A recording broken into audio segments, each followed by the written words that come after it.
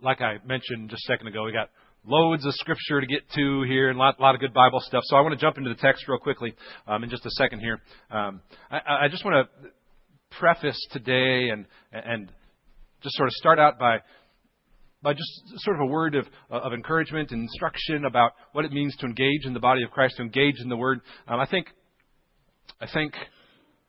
very simply, I want to beg you, actually, I want to implore you to engage with the Word on Sunday mornings like it's your lifeline. Because it really is. Not just Sundays, but every day of your week. The Word of God, the truth herein, the power for life change contained in these pages has got to be your lifeline. Because if it's not, it's going to be a plaything in the back window of your car that you take out when you need to look good. That's not the game we're playing. That's not the game we're playing in the body of Christ. What we're doing is we're feeding off the Word of God like our lives depend on it. Because they really do. And that's one of the big messages of all of Revelation, especially last week and this week as we talk about this blessing of one who reads aloud the words, the one who reads it and keeps it. And I think this is important for us because whether you care or not, whether you realize it or not, if this Word of God is not the sustenance for your deeper relationship with Jesus Christ, then there are going to be loads of extremely poor alternatives that will be the place you plug in. You will engage functionally with option after option after option for you becoming the person you're going to be someday. If it's not this, it's going to be something. So I want to beg you to approach Sunday mornings, your own time in the Word, what we do here with. I want Sunday morning to not go underutilized for you. And I'm afraid that for a lot of people in lots of Sunday morning worship services today, the opportunity here now is grossly underutilized. Grossly underutilized. So many of us, we come to the body and like to worship and to are engaging with the Word with this sort of passive like, sure hope you're good today, Scott. Like your spiritual growth depends on whether or not I happen to be good and the music is good. That's not how spiritual growth works. It's not how it works. At a fantastic church that has way more resources than us, with a much better preacher than us, with a lot cooler band than us, with much better programs than us, that's not how it works there either. That can become its own plaything, just like anything else. So I want to implore you to engage with the Word of God as if your life depended upon it. Because it does. It does. That's the truth of the blessing of Revelation 1:3. So I want to implore you, don't let Sundays go by underutilized.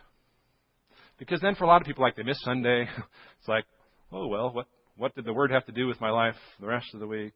That's passive Christian life right there. That's not how you become who God created you to be. It's just not. So I just want to implore you, end of rant, don't let Sundays go by not taking advantage of them. Because your engagement with what we do here is going to be the single most important factor as to whether or not First Christian Church, the body of Christ, what I have to say means a hill of beans to you. It's going to have to be proactive involvement first. So, let's get proactively involved. To Revelation. When you begin a book like Revelation, you begin studying, a lot of times it's easy to give a lot of information at the beginning, like a lot of introductory information, like the author of the book, where it was written, the cultural context within which the book was written. We gave a little bit of that last week, and I'm just trying to tell you we're going to do that as we go along in the book, because there are plenty of places where those important things will come out. And so we'll just sort of tell you where it's pertinent. So there are two main sections today, two main sections in your notes there in the study notes. Blessing, doxology. Sort of that first blessing part is kind of the title of the book. Doxology is sort of an introduction to everything that's going on in the book, and we'll fill in some blanks there along the way. I've shown you scripture references that we use and that we cite today. And the big idea today is that Jesus Christ, this is in your notes, Jesus Christ reveals Himself. He reveals Himself so that those who know Him are blessed and praise Him. Those are the two things of blessing and doxology, that those who know Him are blessed and praise Him regardless of the circumstances. Regardless of the circumstances. It's really easy to praise Him and sing Jesus songs when the band's good and the preacher's good. That's good. That's easy. But regardless of the circumstances is the kind of truth of the matter that realizes the full weight of the authority of Jesus Christ, regardless of how well He's being made known to you by people. I hope you're catching that. Because the clear picture of Jesus given in the words of Revelation is something that flies in the face of so much of how we approach Him in our Christian life. We'll get to that in just a little bit here. So the book of Revelation is a sort of exclamation point for the sentence that is the Bible. And verses 1 to 8 are an introduction to its contents. So let's kind of look here at that first section, verses 1 to 3. Just read this along with me. Verses 1 to 3 here, the revelation of Jesus Christ. There's the title. Which God gave Him to show to His servants the things that must soon take place. He made it known by sending His angel to His servant John, who bore witness to the Word of God and to the testimony of Jesus Christ, even to all that he saw. Here's the blessing, verse 3. Blessed is the one who reads aloud the words of this prophecy, and blessed are those who hear and who keep what is written in it, for the time is near. Now, let's jump back to verse 1. First 5 words, the revelation of Jesus Christ. Hit pause for just a second, and let's talk about that little phrase, the revelation of Jesus Christ. Those 5 words there. In the original letter from John, there is no verb in that first sentence. It's just like sort of an announcement of title, revelation of Jesus Christ. And what we said last week, and I want to say again, is that little word of, if you're a Bible circler and writer like I am, I put of, and I wrote, from and about. Because that's what the of means. It's a revelation that's from Jesus Christ, and it's about Jesus Christ. It means both of those. So these first 4 words tell us what it is and where it comes from. And this is the first blank in your notes there under blessing, is that the Revelation, the book of Revelation, unveils Jesus Christ for who He really is. Revelation unveils, remember that word revelation just means to show, to reveal, to unveil Jesus Christ for who He really is. And I want to camp out there for just a few minutes.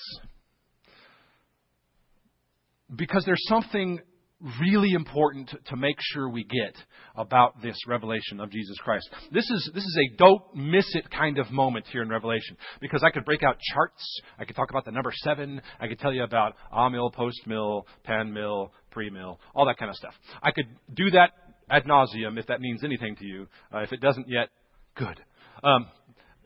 I could do that ad nauseum. But if you do not get this point, the rest of Revelation is going to be a maze, and there's going to be puzzle pieces that you'll not be able to fit together well.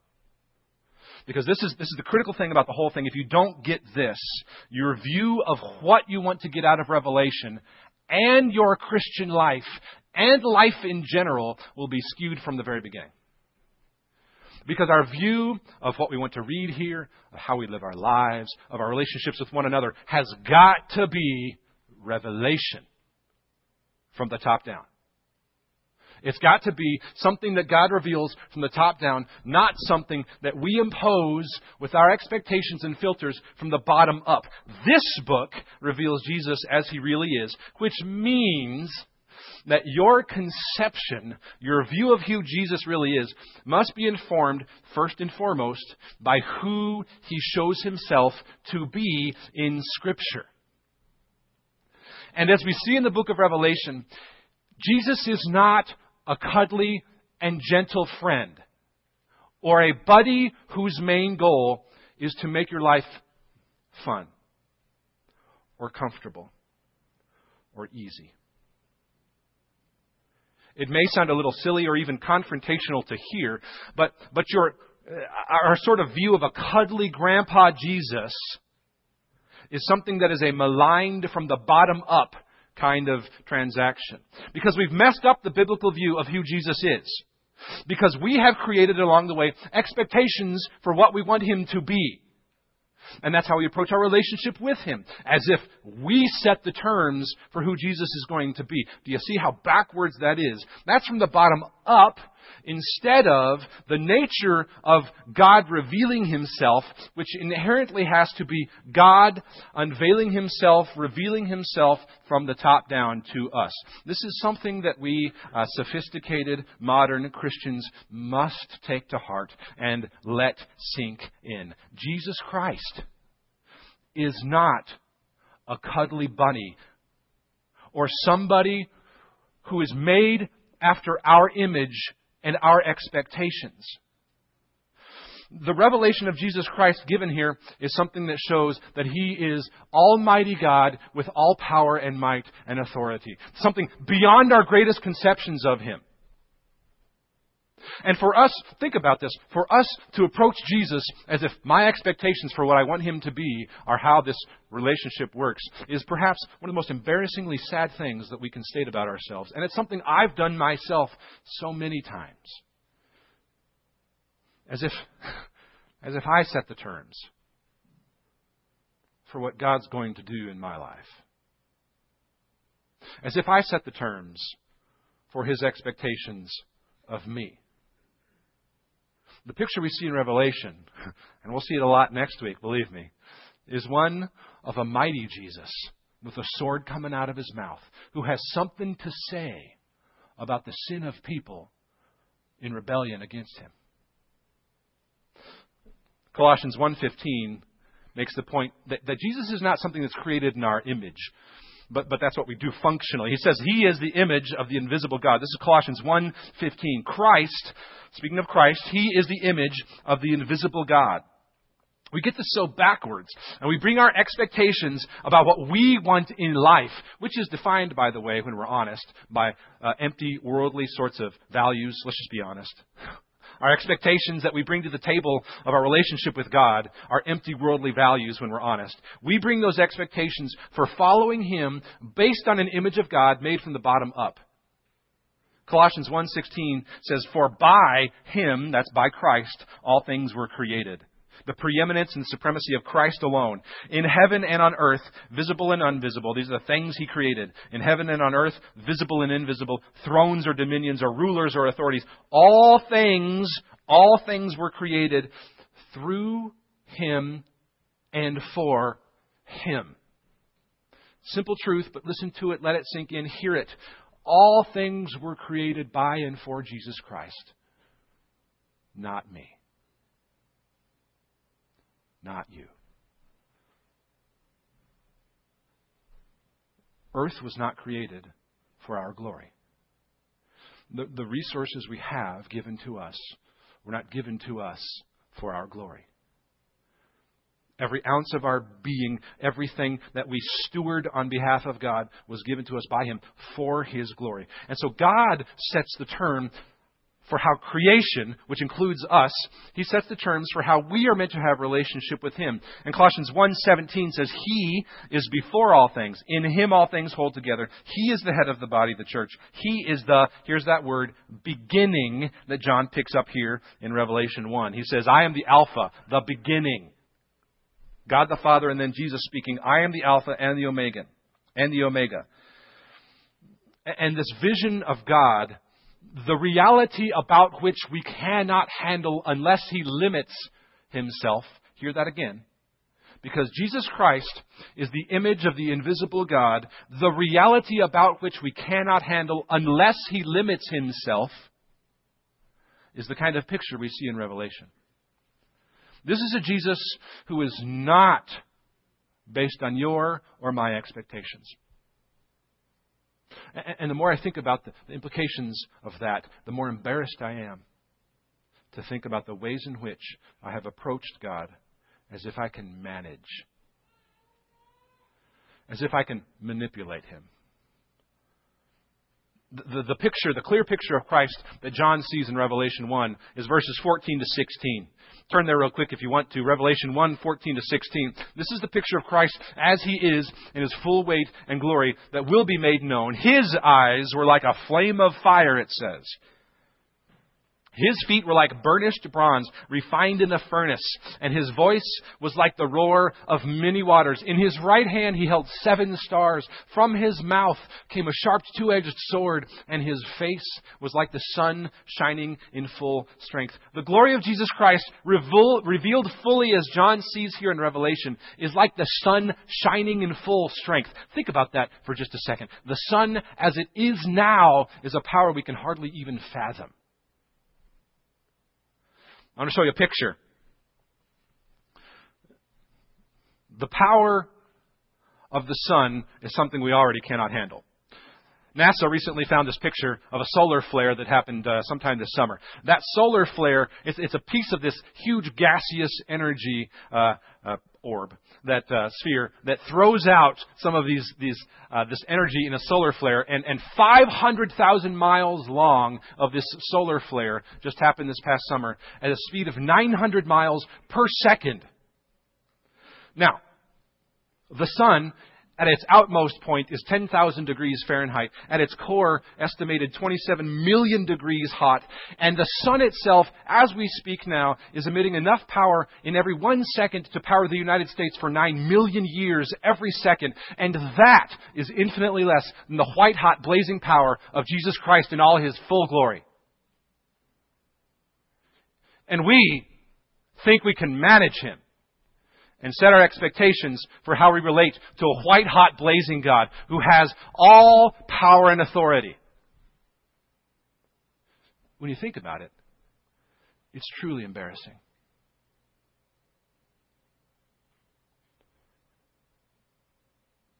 How we have approached Jesus Christ as if we set terms for how the relationship is supposed to go. As if I'm going to tell Him, you know what, God? This is really what I'd like my spiritual growth to look like.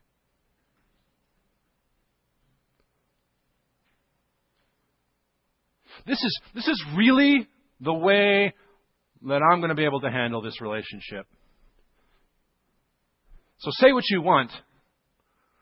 We function as if Jesus is this convenient, wouldn't hurt a fly kind of wimpy Jesus that we keep in our back pockets for when we really need Him. And friends, that Jesus isn't worthy of anybody's worship.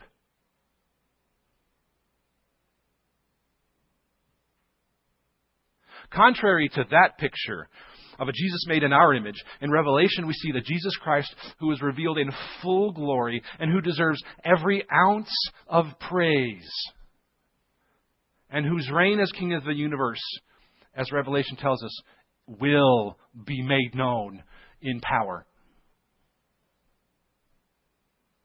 And I'm pretty fully convinced that we sophisticated, modern American Christians could use a little less friendly and a little more fear when it comes to our approach of following the Master, who is truly worthy of worship.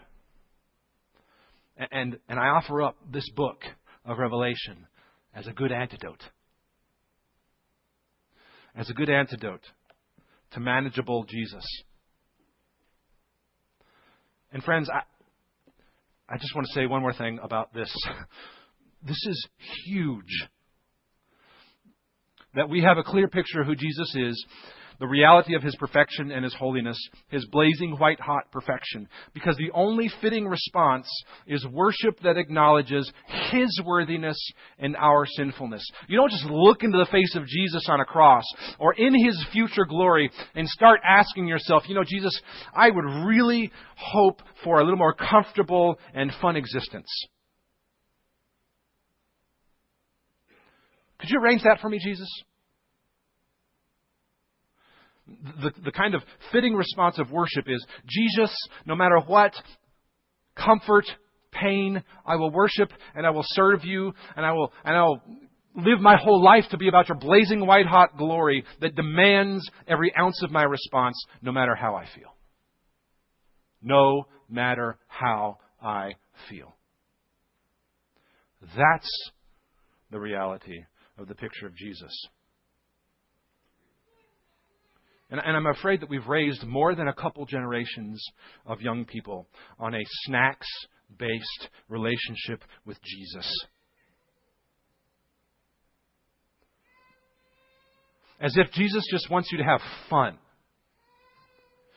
Following Jesus may mean more grief than you've ever thought.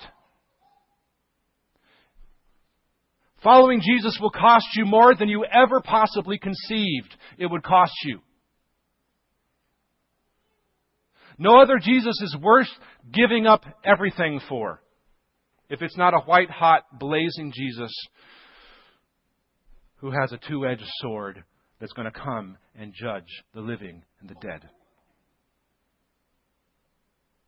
This book is a revelation of that Jesus.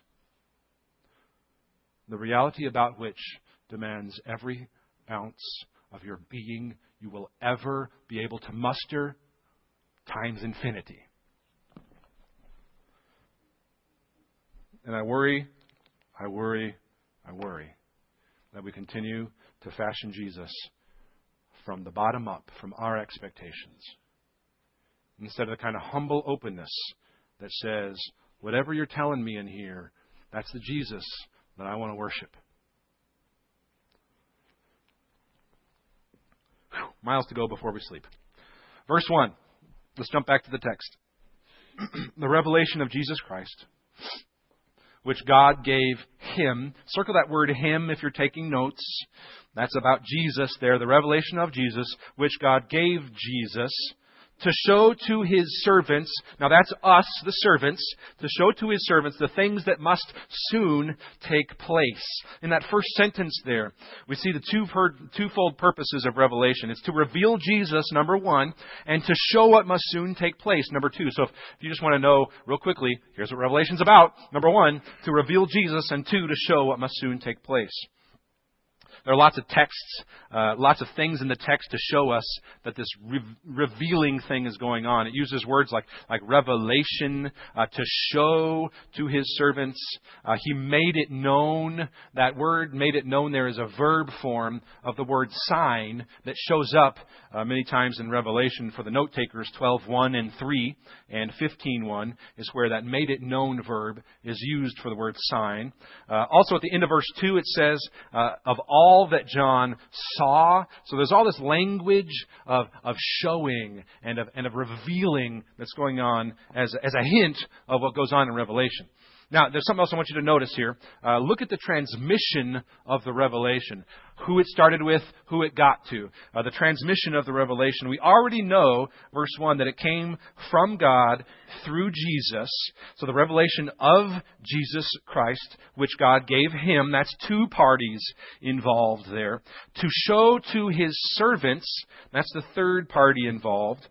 And now look at the end of verse 1. We see two more parties involved between Jesus and us. He says He, that's Jesus, made it known by sending His angel, that's party number 4, to His servant John, number 5. So as we're reading this even now, there's been a transmission of 5 different people who the Word of God has gone from. It goes from God to Jesus to angel to John to His servants.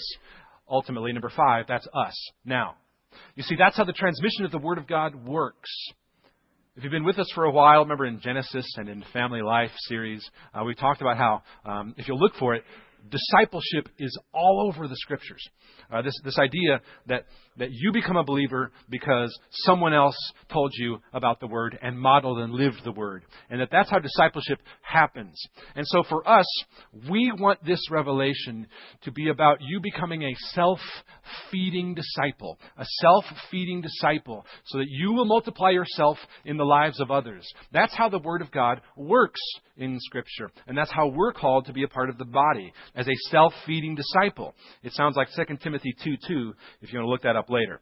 There's 5 parties involved here, and that's the power that is inherent in the Word of God to change lives and be replicated in the life of another. Discipleship is even here in Revelation 1, and because it's one of my pet things, I want to make sure I point that out to you. Verse 2 picks up on this theme of God's Word being communicated. It says, John bore witness to the Word of God and to the testimony of Jesus Christ, even to all that he saw. And so verse 3, here comes the actual blessing. Blessed is the one who reads aloud the words of this prophecy. Read aloud because they didn't have copies of the Scripture like we have today.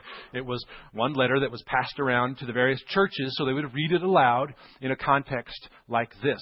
So it says, Blessed is the one who reads aloud the words of this prophecy, and blessed are those who hear and who keep. It's a 2-condition blessing. Those who hear and those who keep, for the time is near. If you want to circle that word, blessed, probably one of the closest ways for us to translate that word into something we realize today and feel the weight of is the word fortunate. Fortunate. It means happy. It means, blessed. We use that kind of word often. But it's the word fortunate. And the reason people who read and keep the words that we're talking about today in Revelation, the reason they're fortunate is because the time is near, and those who read it and who keep it will be saved from the judgment. That doesn't mean we won't see it, we won't experience the judgment, but it means, like everyone else, even though we experience it, those who are saved, the judgment will be just an occasion of joy for having been saved by the blood of Christ. So you're fortunate if you've read it and you've kept it, because that means when Christ comes in power, it won't mean for your damnation, but for your joy to have eternity with Him. And that's a big, big difference. So John says, Blessed is the one who reads aloud and keeps what is written in it, for the time is near. There are 7 of these blessings throughout all of Revelation. This is just the first one. And I've put this in your study notes so you can look those up a little bit later. The 7 blessings of Revelation. And there are 7 blessings. In our passage today, 7 is used 3 different times. We have 7 churches, 7 spirits before the throne. There are 7 blessings. It's in a bunch of other places later on. And we're not going to talk about the significance of 7 all today. But it carries the idea of completion or perfection. If you'll remember in creation, 6 days of creation, on the 7th day, which never actually ended, on the 7th day, God looked at His creation and said, it's good, it's completed, it's finished. And so 7, because of that, became something used in all of Scripture. And John picks up on that as an idea of completion, perfection. And so, reading on, he says this, verse 4, John to the 7 churches that are in Asia. There are more than 7 in Asia, but there were 7 to whom he wrote. And this idea, this symbol of completion being in place means that not only was it applicable to those to whom he was writing in Asia, but it's applicable to us today. So, this begins here in verse 4, this doxology section, that second portion of the introduction here at Revelation. Fancy word doxology, D-O-X-O-L-O-G-Y, is just a word that means glory words, actually, is what it means. It's a hymn of praise or glory. Usually it became a hymn that was sung by the church. We sang actually 2 doxologies today. So the introduction to Revelation continues in the form of a doxology. Verse 4. John to the 7 churches that are in Asia. We'll break out the maps in coming weeks.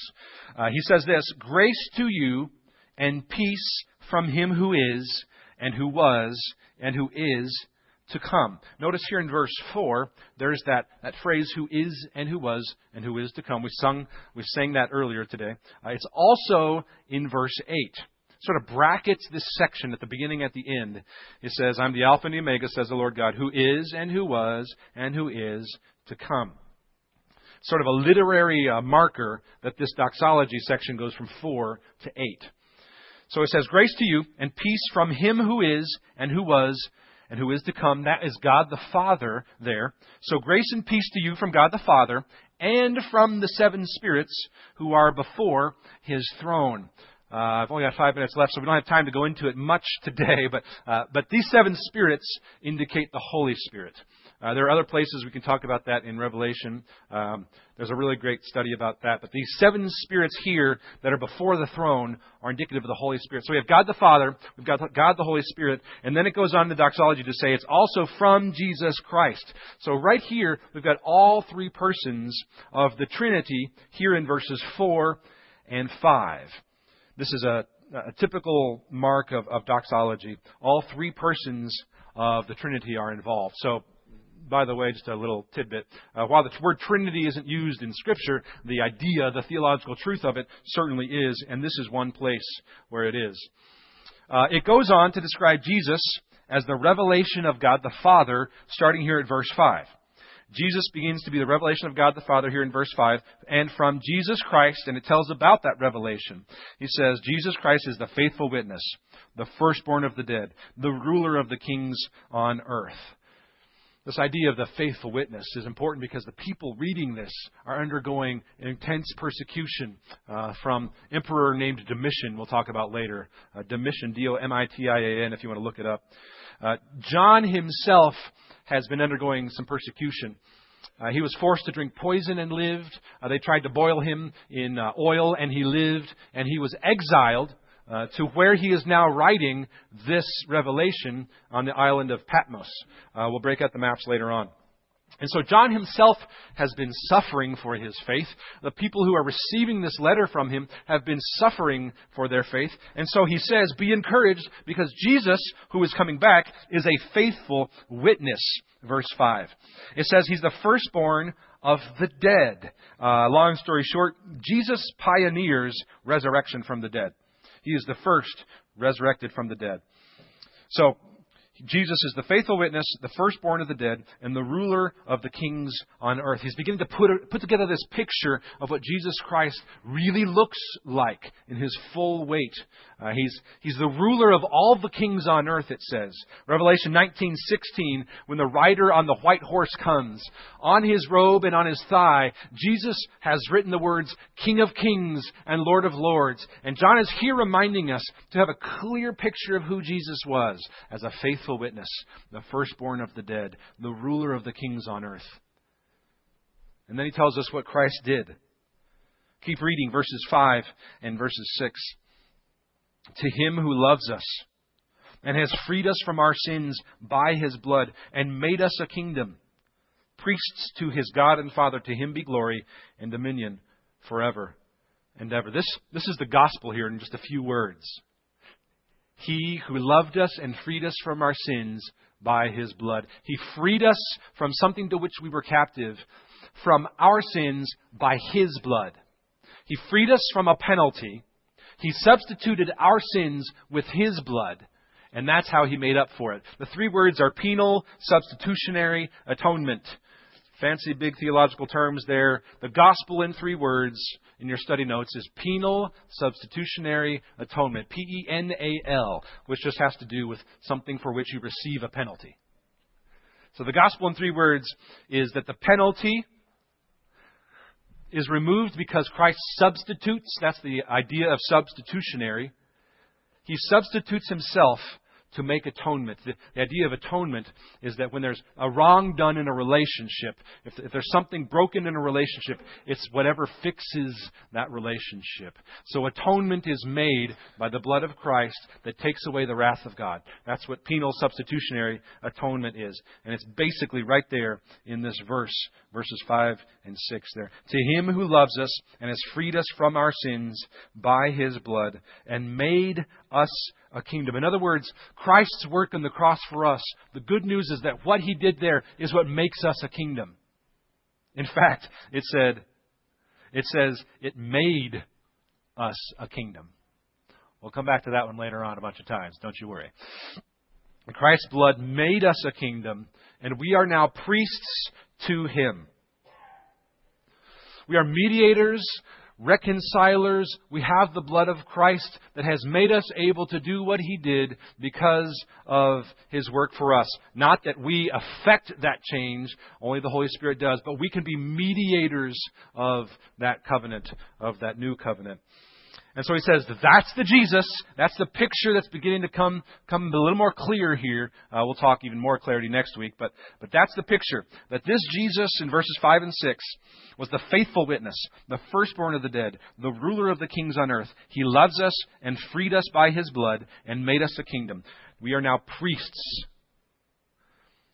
And then he says, verse 7, behold, that Jesus is coming with the clouds.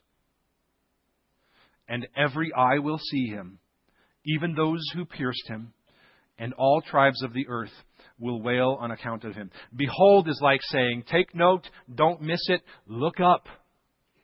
Behold, He is coming with the clouds. Daniel 7:13 says, behold, with the clouds of heaven there came one like the Son of Man. 1 Thessalonians 4 tells of how those in Christ will be caught up together in the clouds to meet the Lord in the air. It says, every eye will see Him, even those who pierced Him, and all tribes of the earth will wail on account of Him. This is a reference to Zechariah 12:10.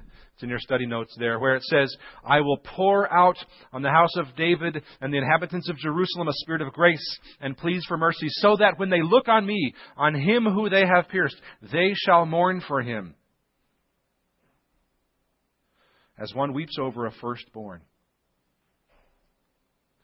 The picture is beginning to come clear that the Jesus Christ who has the full weight and authority of God the Father is not just a comfortable, convenient, luxurious, make our lives fun kind of Jesus. So don't bring your expectations about what it means to be a part of the body of Christ, or a husband, or a worker, or a grandma. Don't bring your expectations about what it means to be someone who reckons with the full weight and glory of Jesus Christ to the table, unless your picture about Jesus is clear. Verse 8 says, I'm the Alpha and the Omega, the beginning and the end. The reason for all creation, and in the first place, all creation, and its ultimate aim eventually. To call Him Alpha and Omega is to ascribe to Jesus Christ the full weight of the deity of God the Father. To call Him Alpha and Omega here is to say that all history is moving toward the glory of Jesus Christ. Can that be said of your life?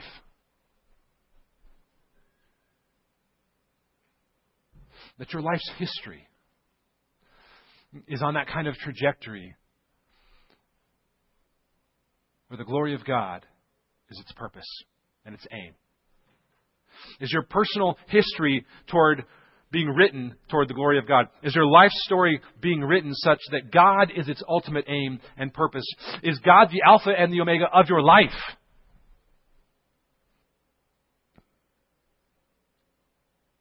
I think so many of us don't have an Alpha and Omega kind of purpose for our life. We've got a manageable, cartoon Jesus. And our expectations for what He's going to do for us mean that we are sorely disappointed when God's journey for our growth doesn't go like we want it to.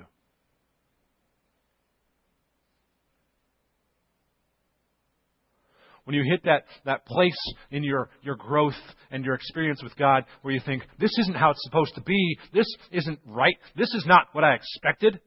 It's because you expected a little Jesus in your back pocket that you can conveniently take out. And your picture of Jesus was not revelation. top down. Full weight and authority of God the Father in the person of Jesus, who will return with a two-edged sword coming out of his mouth to judge the living and the dead. That's the only Jesus worthy of our worship. And I implore you to read the Word for real for yourself. And ask God to give you a picture of who Jesus is so that you can reckon with it. So that you can live now based on what you know will happen. Father in heaven, we are people who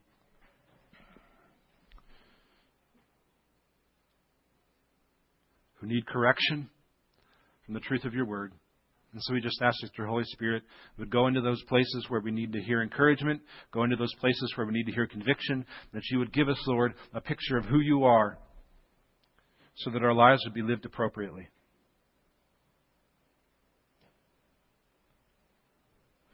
In the name of Jesus Christ we pray. Amen.